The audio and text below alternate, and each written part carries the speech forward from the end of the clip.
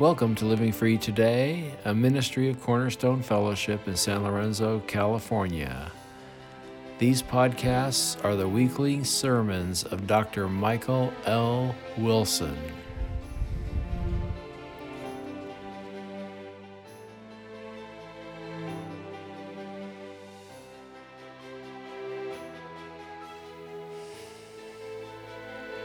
Please open your Bibles to the book of Matthew, chapter 7, starting at verse 24.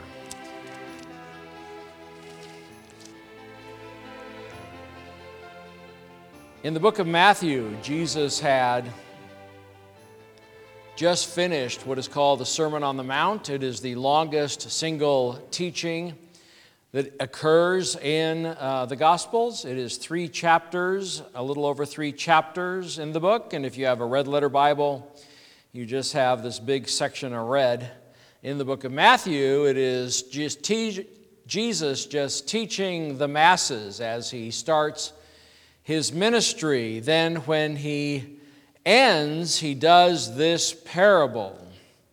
And this parable is about this is a very iconic building. Something seems a bit odd about it. Something seems a bit off. And that is that it is leaning. In fact, the official name of this is the Leaning Tower of Pisa. And you can say, wonder why. Maybe it was the color they painted it. Or maybe it's that little thingy on top. Or maybe it's, no, it's the foundation. It's that when they built it on soft ground. They built it on sand.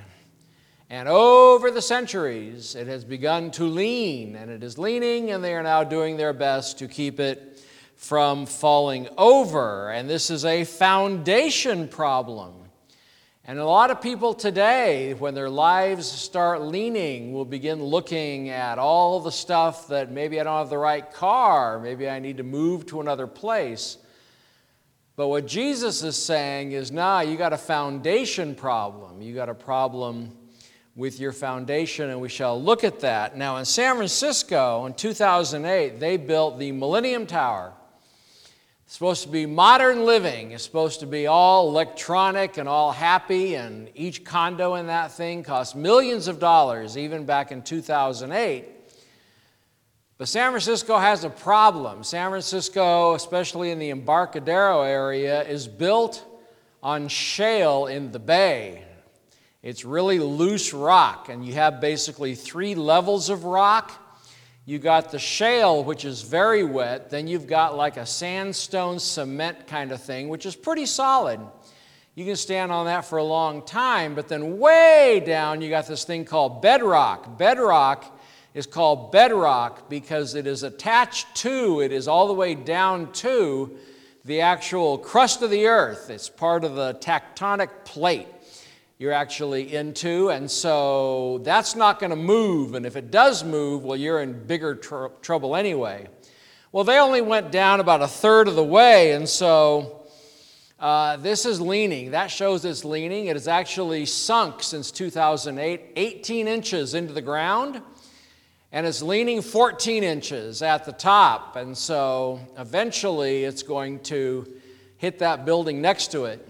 And they don't know what to do because in San Francisco, you notice, things are built really close together. And so that's going to be a problem. That was even a 60 Minutes news thing many years ago, talking about it. People who live there, of course, who cannot sell now because their building's leaning, they just put a ping pong ball on the ground and boom, it just rolled away. And the problem here is not that the glass is too heavy or that it's too expensive or that it's not a pretty enough building or whatever. The problem is the foundation. The problem is the thing they did first, the digging down to put the stuff in, they didn't do. And so that is a foundation problem. Now, when we look at the Sermon on the Mount, Jesus is very concerned about our foundation, and we shall look about what the foundation is. Jesus, at the end of the Sermon on the Mount, in Matthew 7, 21 to 23, He has just done teachings on anger and lust and telling the truth and all honesty and all sorts of things in a Christian life. He says, not everyone who says to me, Lord, Lord, will enter the kingdom of heaven, but the one who does the will of my Father who is in heaven. And you go, well, I should understand that. On that day, meaning the end of times, many, not few, many will say to me, Lord, Lord, did we not prophesy in your name and cast out demons in your name and do mighty works in your name? And he shall declare to them, I never knew you. Depart from me, the workers of lawlessness. And so the idea that Jesus is getting across is that there are going to be people who listened to the words of Jesus while he was alive on earth, or today who go to church, who read the Bible, and who say the right things, who say outwardly all the proper things from Scripture. They talk like a Christian. But Jesus is saying, unless you obey, unless you do what he says to do, the foundation of your life is so bad, you are not saved. You can say all the right things, but if you don't have a level of obedience in your life, then Jesus is going to say, I never knew you at the end of time. Now, I'm not saying, and I would never say, that doing something gets you saved, that doing something causes God to love you more, that doing something gets you into heaven. But this is part of a covenant. When Jesus died on the cross, he created a new covenant. That is what is called in the New Testament a new covenant. It is a covenant based on grace. It is a covenant based on blessing, and it is a covenant foundationally based in the blood of Christ. Christ did all the heavy lifting. Christ did all the work. We are saved by grace through faith, not by works. So nobody can boast. But if you read the covenant like a contract, there are provisions in the covenant.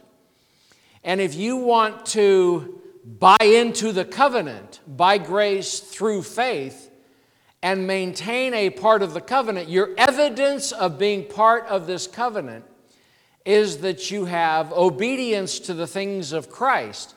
That when Christ said, be honest, you will, in your daily life, attempt to be honest. Because that is what covenant people, that is what Christians, that is what people who follow Christ do. That is how we live.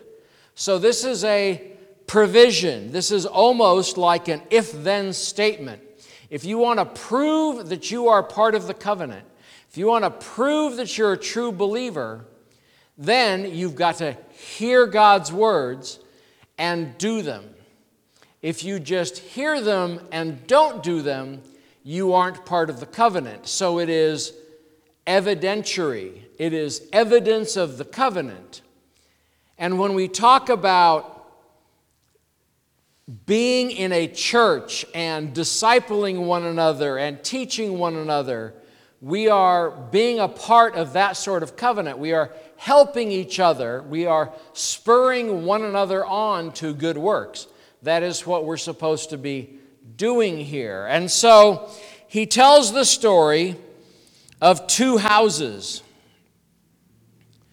And the houses, many commentators have looked at this and they have tried to figure out what does he mean, what he's trying to figure out exactly what is being said. Some people, when you say, what is the rock that your life is based on? They will say, Jesus. Jesus is the rock. And that is true. Throughout Scripture, Jesus is called the rock.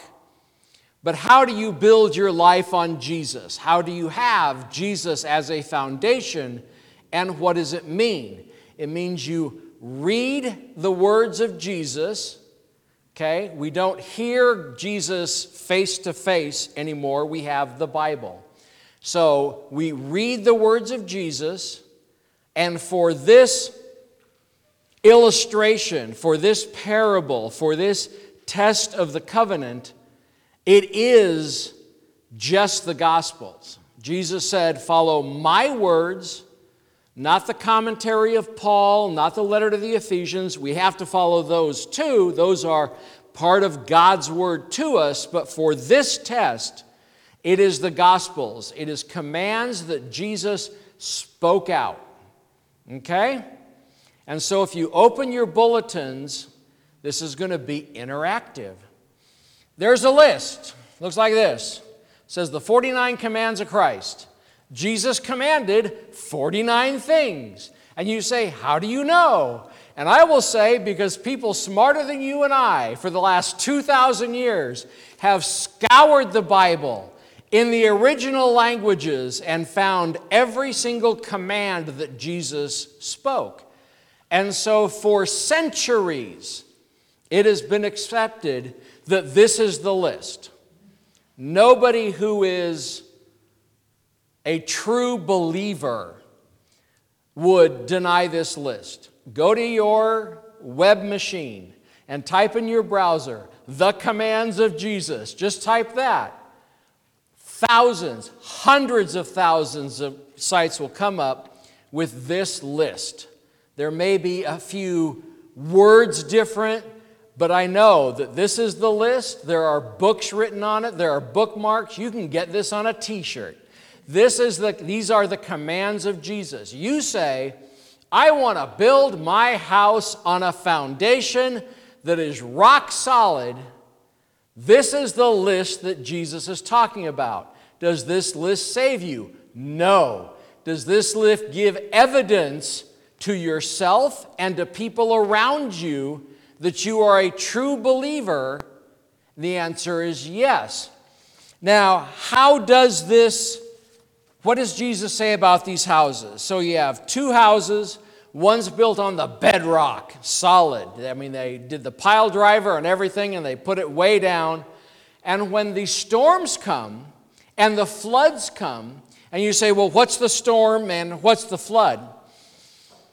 I tried to list everything that has been a storm in my life since as far back as I can remember. Anything that I can consider something coming against me. And when I got to about 30 things, I just wrote anything. Anything in the world can be a storm. It can be financial. It can be relational. It can be an election.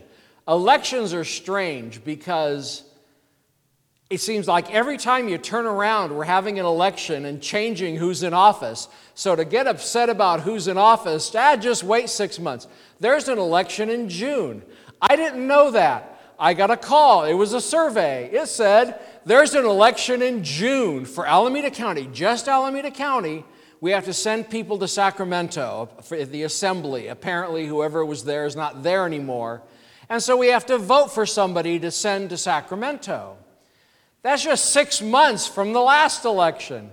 We have elections all the time, but some people are so bothered by it, they build their foundation on politics, on the political view, and then when the wind changes, when the person in office changes, their house collapses. Now, what is the house? I think the house is your belief and your faith. You could say it's you, but I think it's the belief and the faith, because if I am building my house on something that is changing, a 401k, an IRA, if I'm building my house on somebody who says they love me, or somebody who moved away, or the house I live in, or the car I drive, or the town I live in, or whatever, sickness, health, rich or poor, all the vows you do when you're married, these are all storms that come to us. And if you have your house, your faith, your belief built on finances, the stock market, and it crashes tomorrow, and you lose 80%, what is your faith or belief going to be? It's going to be that this is not trustworthy, that I'm going to fall apart, that you may leave church, you may cancel with all your friends, you may do whatever. If it happened in the 30s, people jumped out of windows. Their faith was in the finances so much. So if we build our belief and our faith on something that is constantly changing or could change, I believe that God has promised I'm going to be healthy, so I'm building my house on my health. And then I get, I have some difficulty. I break my knee, okay? And I say, God, you said I'd be healthy. And look, I'm not healthy anymore. And my house crumbles and everything falls apart. Everything I rely on falls apart. And today, as the whole of culture seems to be changing every week, if you put your faith in that, then your house will begin to crumble. And when it talks about the fall being great, many commentators believe that at the end of time, when you stand before Jesus at the final judgment, that is the biggest storm of all, because if you've built your house on finances or fame or position or title or a company or a car or a house or technology or whatever you build it on, then Jesus is going to say, well, what did you do for me? And that is not going to end well for the people who have built their house on the sand or on the ground. This parable is also in Luke. In Luke, it says sand in Matthew. It says ground in Luke. In Matthew, it says build on the rock. In Luke, it says dig down and build on the rock. The idea is it isn't always the easiest life to build your life on the rock. It takes study. It takes knowledge. This list may surprise people, but I think that it should be on the inner leaf of every Bible, since this talks about it, and Jesus said, if you love me, you'd keep my commandments. So how does it work? How do I do this? There are 49 of them, and I can just look at it and go, oh man, this is too big of a list, and I walk away. But you kind of look at, there's about 52 weeks in a year, and there's about 49 commands here. You can go through the list in a year, and that's what I do. I take one thing every week. On every Monday, I find one. And if you look at number 31, 31's good. 31's I've been working on. 31, the reference is Luke 12:15. And it says in Luke 12:15, Jesus speaking, take care, be on your guard against all covetousness, for one's life does not consist of the abundance of his possessions. So I write this verse at the top of a piece of paper. Okay? I then look up covetousness, because maybe I'm not too sure what that means. And I write the definition of covetousness. I then write any thoughts. Covetousness means getting something that belongs to somebody else or getting something you cannot have. Okay?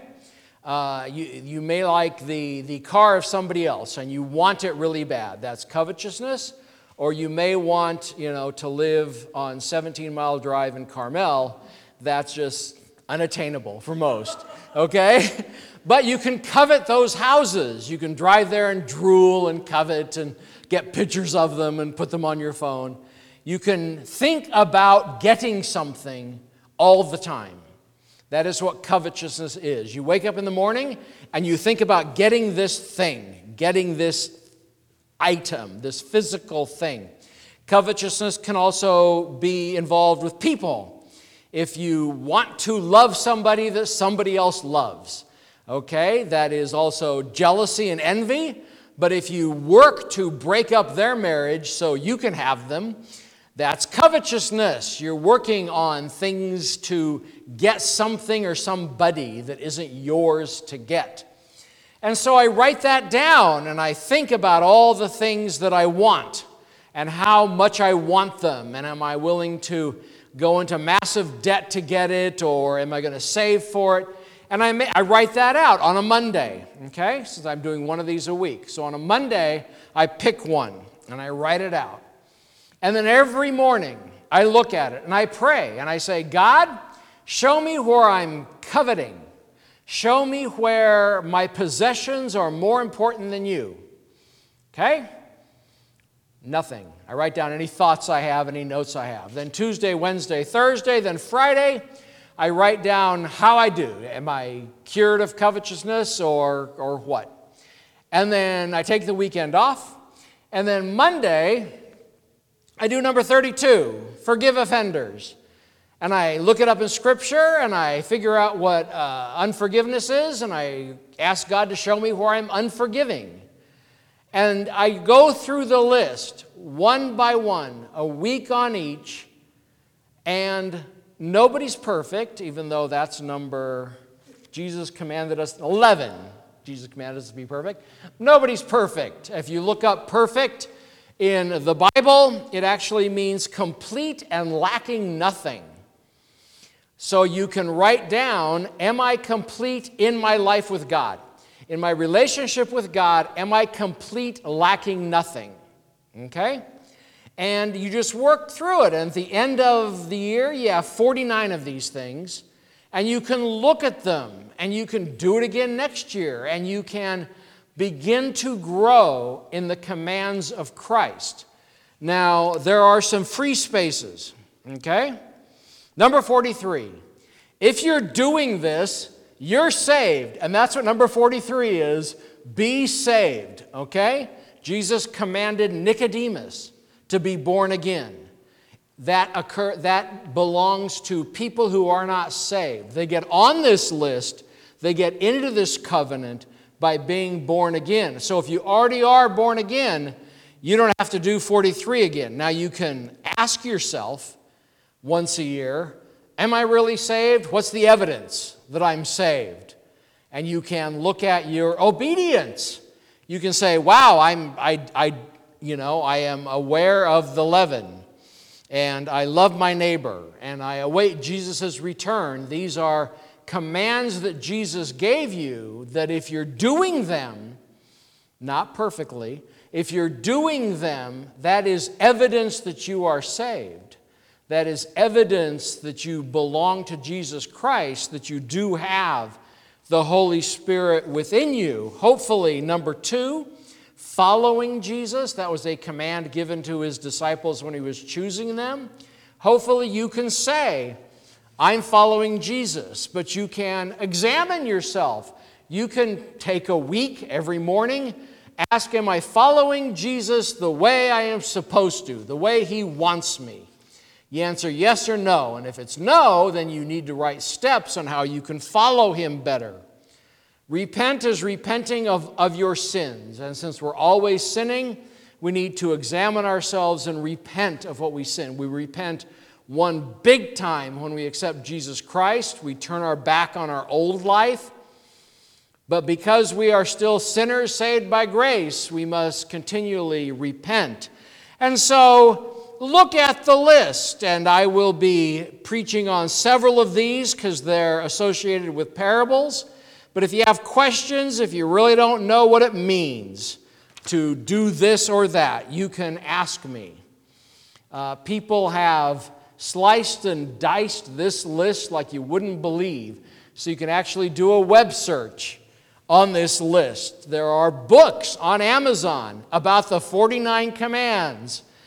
Daily devotionals. You can get those books and get more information. If you really want to build your house on the rock, you've got to know what Jesus said, and you have to do it. And if you don't care, if it takes too much time, if you have other things to do, then there will come a time when Jesus Christ will examine your life. And Paul talked about having everything in your life put into a crucible. And it's either wood, hay, or stubble, which is the house that fell down, or it's gold, silver, and precious rock, which is obedient to Christ. We want to be obedient Christians. And if somebody asks you, somebody like me, how's your obedience going? You should be able to say, I'm on top of it.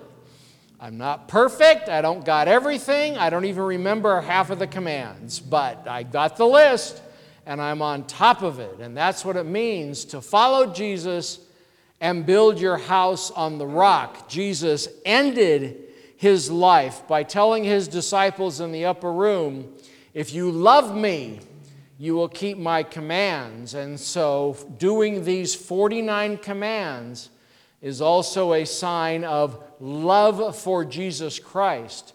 It is how we show love to God. Let us pray. Lord God Almighty, I thank you for this day.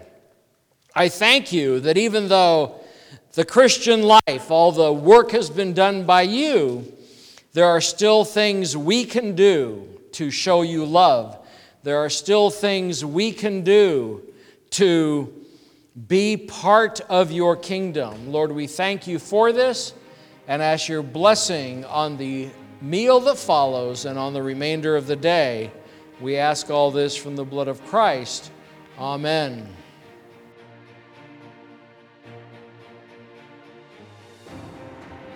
Cornerstone Fellowship is located at 180 Llewellyn Boulevard, San Lorenzo, California. Our Sunday morning service is at 10:45 a.m.